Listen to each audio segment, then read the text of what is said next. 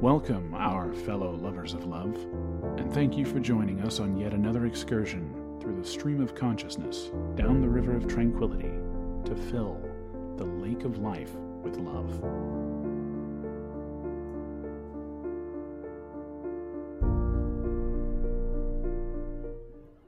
Dan, thank you for joining us tonight. And we hope the microphone is actually working, because guess what? Who didn't do a sound check tonight? Uh-oh. And we may or may not, it looks to have cleared up, so who knows, be a little green today. I don't know. I was having trouble getting it dialed in, but it looks actually pretty good at the moment, doesn't it? Yeah, we look good. Okay, that's interesting. I've been just fighting with that for the last 20 minutes, and now all of a sudden it looks fine. So anyway, that's an interesting development there, I suppose, is one way to put it. Let me get this.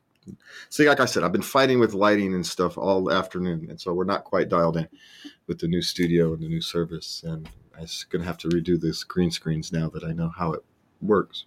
But anyway, that's not what's on tap tonight. What's on tap tonight is Saturday Night Questions. We have to come up with a new name for that. But anyway, it's Saturday night, and so tonight's the night we answer questions. So if you would like to send us a question, you can always go to latenightLove.us, click the contact button, and send us a comment that way. You can send us a love letter at love. I do call them love letters. They're just love letters now. Send us a love letter at love@latenightLove.us. Love to hear from you. And we'll answer it. And you can always contact us on our various social media outlets. And it's a pretty much a family night, but the first two questions aren't connected to family. So we're going to hit the first two questions first, and then we'll kind of dive in and talk about family. But, speaking of family, our small little pet. Our pet, my kitten, our new kitten. Kitten. He is a little rambunctious, isn't he? We're going to have to start taking pictures and stuff and video. We're going to have to do a video. He's Ghost Cracker Kitty. Yeah, he's a little, like most kittens, they bounce all around over the house, but they keep you up at night, just like a baby. He doesn't keep me up at night. He sleeps very nicely next to me. Yeah, until I go to bed, and then he's awake, because I go to bed at 2, right as the nocturnal animals get up and come play, and so I'm play toy for him when I come to bed. Lucky you. Lucky me. Anyways, but that's all right. You'll grow quickly out of that. They're cats. They grow out of that relatively quickly and become buff. And I play with him all the time. Yeah, no, it's just that's the way kittens are. They're like little toddlers. They're on and off. They're either on and full bore, completely gone, or they're just, they're passed out. Passed out and sleeping and have, you can pick them up and it's like dead weight. So it is what it is. All right, so what do we got first? Why do quote normal people expect bipolar people to be and act normal? That's an interesting question. As my lovey here is bipolar, she can't. It's hard to answer that question, though, isn't it? For you, that's hard for me to answer. Yeah. Usually, I haven't had a lot of people expect me to act normal. I've been very lucky. People have been. But I'm very open I talk about my feelings for that day. I try not to overburden people. I don't go and tell my whole life history. But like when I was going to the zoo today, we were going to the store with my middle daughter, and I said, I'm feeling a little fragile today. Can we take this slow? And we did. So it just doesn't seem to be a big deal. Well, I think part of that is most people think you're normal, and most people probably don't understand what bipolar is. So once someone understands what it is, and it's just this massive kind of mood swings, and once you're in kind of control of it and you understand it, you're bipolar, it makes it your expectations. Other people know what to expect from you. You've kind of been able to communicate those needs back and forth, and so in a caring, loving relationship of any kind, daughter, spouse, friend. It's a different relationship than the person you pass off in the grocery store, or maybe your coworker. Or maybe your coworker should be more compassionate, empathetic, but sometimes it's hard for coworkers and bosses. and whatnot to do that. Yes, I've had some intolerant bosses. And so there is that side of the equation that we always have to consider. But I've had some very caring bosses too. So I mean, it's a real mixed bag. Yeah, it's it's like anything. The world is a wonderfully and frustratingly diverse place, right? We get all kinds because we get all kinds, and there's just no way around it. It manifests itself how it's going to manifest itself in all walks of life. Why is this giving me a problem today? Everything's just falling apart today. Screws come loose all the time. For those of you, screws fall out all the time. For the Breakfast Club members of our audience. Yes, they do. Screws fall out all the time. They just happen to fall out on me today. Anyway, so why do people expect it? Because we're all human and flawed. Once you explain to them, once you can understand what's happening, most people are quite compassionate, empathetic, and sympathetic, and will accommodate you as best they can. And some won't. It's just the way the world is. Yeah. But for me, I think more about the ones that do than about the ones that don't. Yeah, the ones that stick out are the ones that are compassionate. Yeah, well, because, why worry about the ones that don't when you have ones that do? Focus on those. Those are the people who you want to spend time with anyway. Okay, so what's next? A lot of my employees are resigning. Is it legal for me to put an employment bond to my existing and new employees so that it will be too difficult for them to resign? Dude, why don't you figure out why your people are leaving? Yeah, I mean, instead of trying to figure out ways to force them to stay, which, no, you can't do. I mean, there are theoretically things you can put into an employment contract that make it difficult for people to leave. People actually do it all the time. Retirement, healthcare, all these kind of benefits. They're actually chains. Right? They're chains to keep you chained to a job. They make it hard for you to move. And so you can actually do lots of things that make it difficult for people to move. But the question is, if you are having a lot of people resigning, something is wrong. There's something fundamentally wrong in what you are doing, what your business is, your business practices, your ethics, your behavior, your humanity. Maybe you should go to some leadership classes. Take some leadership classes and try to understand that, hey, what's really happening. Maybe hire a consultant to come in and tell you, because sometimes bosses can get isolated. You surround yourself with people who are yes men and won't tell you what's the truth. So maybe you need to go out and hire a consultant to do that. But this is a signal that something wrong. This is a symptom of a problem. It's not a problem in itself. Right? A mass resignations is a symptom of a problem. It's not the problem. I'm sticking a Band-Aid on it doesn't actually solve the problem. And it's probably going to make it worse. Because who the hell is going to want to work for you? So you're only going to get the desperate. Is that really? It's just, think about the culture you're trying to build. Think about the culture, this is essentially an extended family. A good business is run like an extended family, as much as it can be. Where you care about your workers and the workers care about you and you give to each other.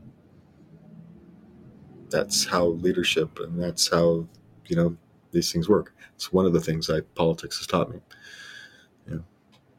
Leadership is an art, not a science, but you can learn. Okay. So what's next? Someone threatened to report me to CPS because she heard my child screaming. The screaming was just her having a tantrum. How do I prevent her from making a report? You don't, but if you don't have anything to worry about, you don't have anything to worry about. There's nothing you can do. Tell her to call. Nosy Nate. Yeah, there's nothing you can do.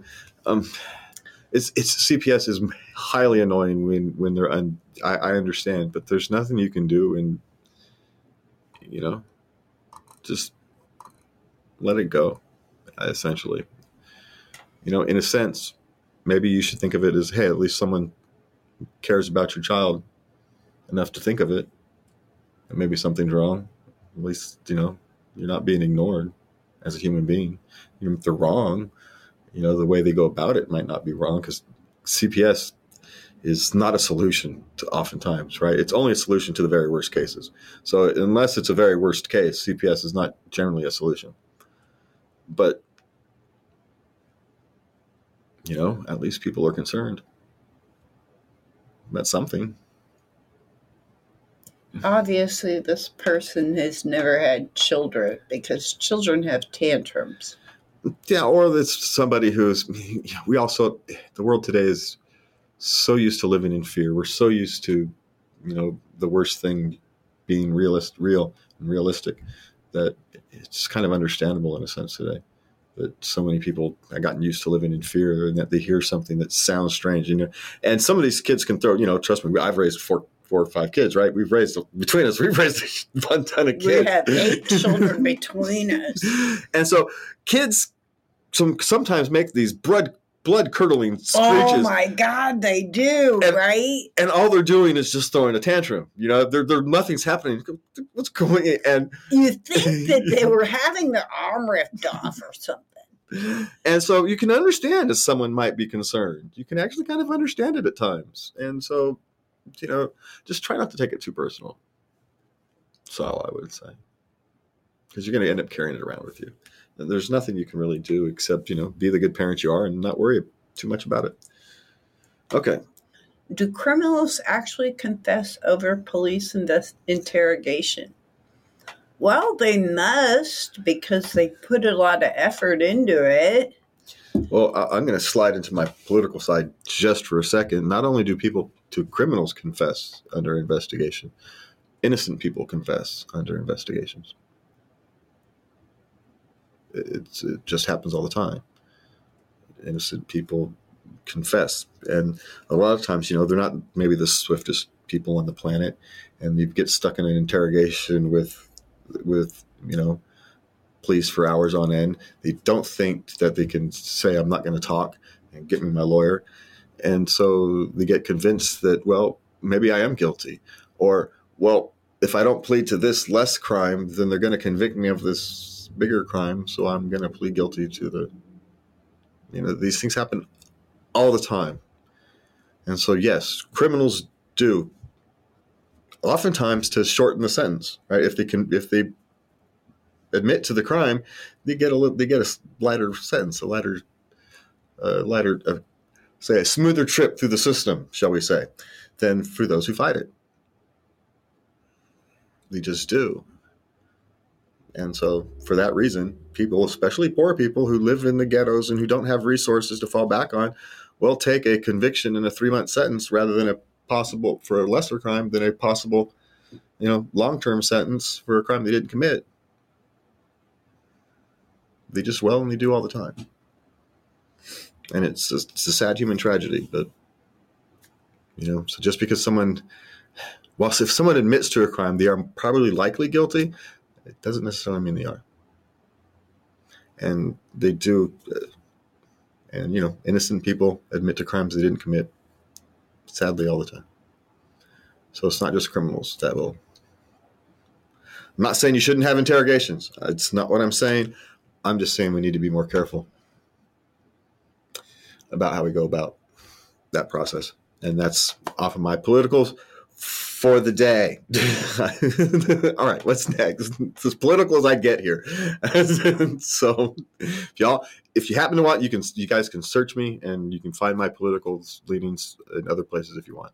But that's as close as I'm going to get to there. Okay, let's move on. Okay, here's one for you. My 11-year-old son is getting interested in playing video games, but I don't want to introduce him to it yet. What is a safe age to let him start playing? When he's old enough that you think he can actually handle it, but you have to do it from his perspective, not yours. And it doesn't necessarily mean, look, I want to be clear here. You can decide to never want him to play video games. And that was actually a perfectly acceptable decision for me. I would disagree with it, but it's well within the realm of a parental decision. And, based upon modern world and all this kind of stuff. But let's face it, Zuckerberg didn't allow his kids to use Facebook. So, restricting what they do and on the internet and gaming and all of that is not an unreasonable concern. So first, I want to make sure everybody understands that it's not an unreasonable concern. But at the same time, you have to prepare them to live in the world that exists for them in their future, not for you. And, gaming and the internet culture that surrounds it and the it's not just the internet culture, the gaming culture. The culture that these children exist in is part of that. And they have to be able to engage in part of their culture. You can't keep them outside of it. It's like we used to watch that baseball documentary, right? And they used to ask about, should I allow my kids to go off and play baseball in the street? They just want to run around. Shouldn't they be doing studying or something? And he'd asked his rabbi, and his rabbi says, no, you have to let him go off and be part of society. You have to let them, engage in the culture that they exist in. You have to be done. Otherwise they're going to be ostracized their entire lives. They're going to be outsiders their entire lives. And that's not good either. And it's not a fine line. So I can't tell you when it's okay. You have to figure that out. And quite frankly, if you've gotten to 11, that's pretty good, a pretty good run. And you're going to have to decide, how comfortable you are, how comfortable he is. Start small, see what he's engaged in, play with him. Just because you're not interested in video games doesn't mean you shouldn't be interested in what your child is doing. If he was interested in baseball, would you take him to his baseball games and would you go watch him play baseball? If he's interested in gaming, help him. You can teach him how to interact properly rather than becoming something he rebels against in 3 or 4 years. That's, for my concern, as raising boys, is not giving them something to rebel against.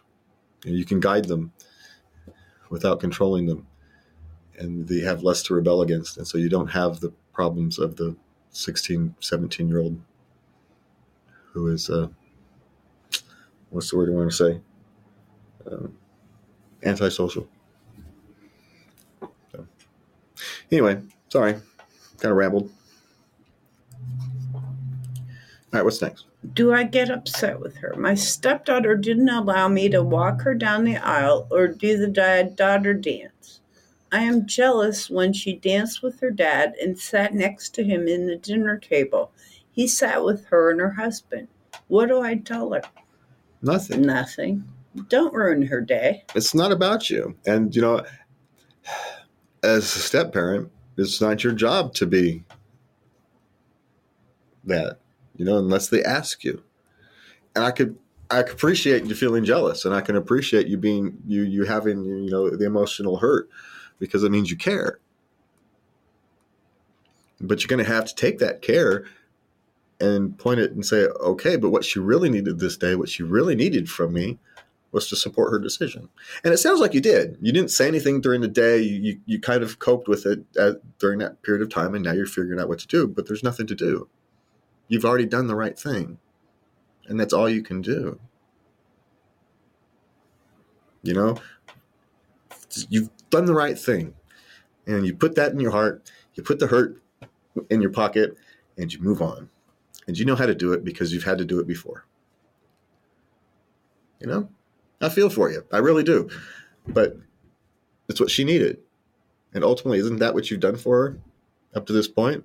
Is giving her what she's needed? You've just done it again. Congratulations and thank you. Okay, what's next? Why is my daughter resentful towards me? Half a year ago, I made my eldest daughter, 14, give up her room to my brother, her uncle. She's had to sleep on the couch in her sister's room since. She just got her room back, but she still seems upset. Well, because she's 14 and she's going to be upset. She'll get over it.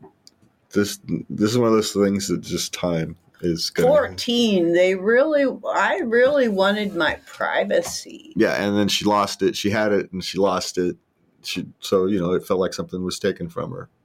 And in a sense it was, but sometimes you have to sacrifice for family, right? We all have to do it. And so, she'll get over it. There's nothing you can do. I mean, you can try to do some things to make it right. Say, hey, look, I know the last few months have been difficult for you. And, take her on a shopping day or to paint her bedroom. Let her pick the color out for her bedroom. Paint her bedroom. Yeah. Yeah. Give her some kind of reward for sticking through the last few months. Show her a signal of appreciation that despite her unhappiness, she managed to get through it. Now that you guys are through it, you can kind of start to, pull through. But even if you don't, she'll eventually get over it. She's 14, or she'll completely rebel against it. But, my guess is she'll get over it. Didn't sound like a rebellious person because she already went rebelling. She's just upset. And as at 14, you're an emotional basket case. So, of course, she's upset. It's perfectly reasonable for her to be upset. Sometimes there's nothing to do about being upset. You just have to be upset. And life goes on and you get over it. But you can, show her your appreciation for, getting through the last few months that have been difficult. It's kind of where I would start. Okay. Is it wrong to not attend your ex-partner's children's father's funeral? I have no respect for him. He was a liar, cheat, and a thief. And honestly, I think it would ruin my reputation to stand there like a hypocrite pretending to have respect for him. Dude, I have no plans on attending. Well, it was actually a woman who sent this. I do happen to know. It's the only part of this. If you don't want to go to a funeral, you just don't go to a funeral. That's perfectly acceptable. It really is. It's your choice. You don't have to. Yeah. But at the same time, no one's going to call you a hypocrite because you went to someone's funeral to support their child. No, as an emotional support. No one's going to call you a hypocrite for that, because you weren't there to show him respect. You were there showing support for for other people, and so no one's going to do that. No one cares about whose funeral you attended, and so there's not that. But no, unless your child, right? Was child? Yeah. Yes. Unless children's father. Yeah. Yeah. So unless your child needs you there for some reason. Maybe they need the emotional support. Maybe they need your emotional support. Then there's no reason for you to have to go. And you shouldn't feel guilty about not going. But if one of your child needs you there, then it's a different story. But and don't worry about being labeled a hypocrite because what you're there for is your child, not for the person, not for the funeral. So, depending upon the exact circumstances, you're going to have to make a choice. And either choice is fine. But I could totally relate. Oh, no one would think twice about you not attending. Sounds like you had a hard time. I don't think no one would think twice about either way. Tell you the truth, right? Either way, no one's going to think twice. Yeah. So just do what your children need. And if your children don't need you there, then do what you need. If your children need you there, then you do what you've done for your whole entire life and you step up for your children.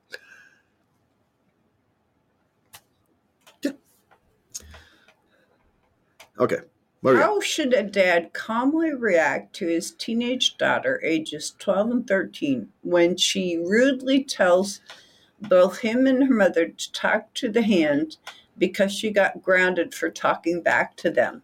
I would take her phone until she changes her attitude. Well, for me, that never would have ended up happening because, one, I would have just laughed my ass off, and which would have destroyed anything because it's just been funny as hell. I would have just found it amusing. But you think that something like that is going to have any impact on me at all. I don't take that kind of stuff personally. I don't take talking back personally. It's just them expressing themselves. And because they're children, they don't know how to do it appropriately yet. And so I don't really judge them for it. So the talking back thing doesn't actually bother me, which means it didn't happen very often. Because the only reason they do it is because it bothers you. And so if you don't set up the conditions for it to bother you, then they have no power over you. And so if they go talk to the hand, it's just a funny ass thing. It's the funniest thing. It's, it's hilarious. It's not a power move. It's not a move to insult me or anything. It's just stupid and hilarious. So, so I don't know. Once you've gotten to that point, though, you're going to have to decide how actually important the things like back talking actually are from a teenager. Do you actually want them to do you want to raise people who are just blindly accept what they're told? Or do you want to raise children who will question authority? You're the authority. If they're not willing to question you, they're never going to be willing to question the society. You have to make a choice. What do you want? Who do you want to raise? Do you want the easy route where they always do what you tell them? Or do you want the difficult route where you guide them? I don't know. I'm not saying one way is right or the other, because raising children is difficult and who knows how it ends up. So I'm just saying there's more than one way to look at this. Okay. Well, yeah, that's why we both come on here, because we have differing opinions, and it's interesting. Yeah, because we would have had. That's why we didn't raise children together. So that's why we came together afterward. It would have been, but a child would have been beautiful. Maybe, but we would have been arguing with each other all the time. So, all right. So what do you got? My mom and dad are not together. My dad pays child support. The only thing my mom does with the child support is using it for herself and for only bills, and never does anything for me. Is she in the wrong? Well, one, when you say only using it for herself, one, she pays bills and rent, and that's pretty much going to take up the whole child support. Clothing, food. Yeah. What you're not counting on is you want extra stuff. And you think that child support is for stuff other than the normal routine stuff. And no, child support is by definition for the normal routine stuff. It's what it's for. By definition. And so you don't get anything extra from child support. You don't get bonuses from child support. You get your roof over your head, food in your stomach, and your electricity paid. That's what it's there for. And if you're lucky, you get some left over for your education. The question is, why are you expecting so much? What makes you think that you deserve more than you're getting? Look around you. Maybe your mother's struggling. How much money does your mother have at the end of the month? Is she still living paycheck to paycheck after the child support? Or is she sitting on the couch eating bonbons? I somehow doubt it. She's sitting on the couch eating bonbons. She's probably out there working, getting you to school, making sure all your daily routine stuff is taken care of. Show her some respect. Okay. Is it unethical to make a profit when dealing with family? This becomes, again, when it's expectations. Is it ethical? Well, is it ethical to expect someone to take a loss when dealing with family? Is it ethical to expect someone to work for free? Lots of us will go over and help out a friend and spend time, money, and stuff to help somebody out, but not if they expect it. This is a business. They still have a business to run. They still have expenses to pay. Why would you expect it? That's my question. Now, is it ethical to charge extra? Probably not.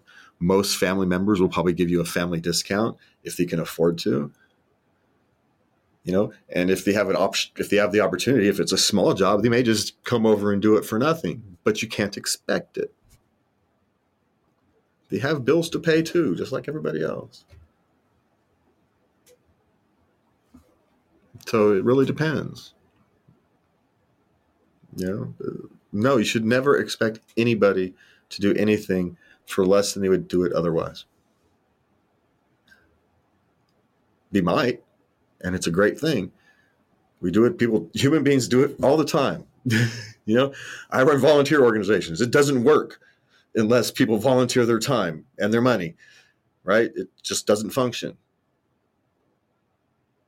So, it doesn't have to, making a profit is not always the motivation, but you can't expect it. I can't expect people to give me their time or their money What I can is ask them to do it and help support them when they do. And you have to view this kind of thing as the same way. So I would change it the same way. Why would you expect someone to take less? Just because they're family.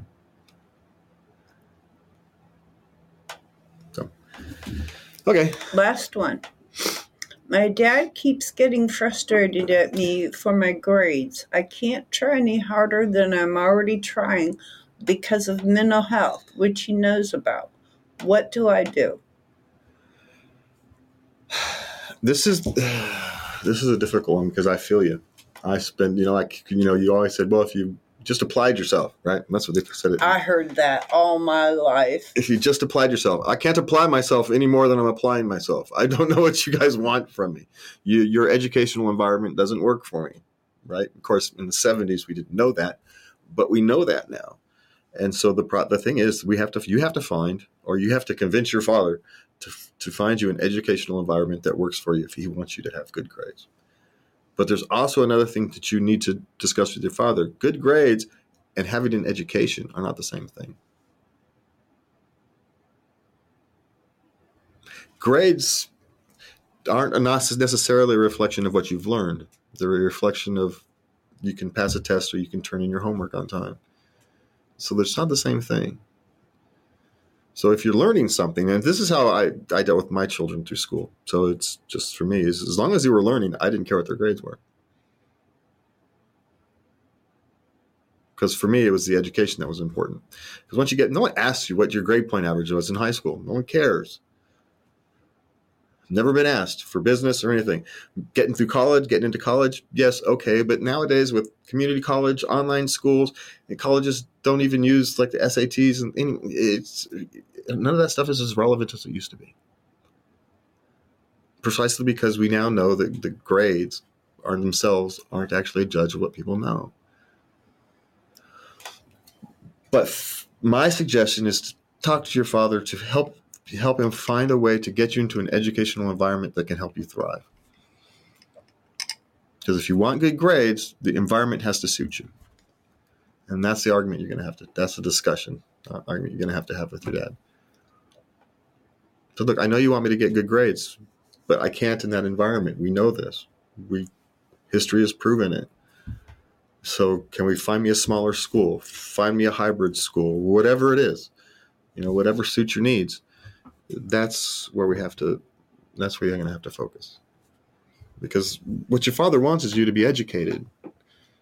That's what he wants. And all he knows, because it's all he's been taught, is that the grades are a sign of what you've been educated. And so if he wants those good grades, then he has to put you in an environment where you can get those good grades.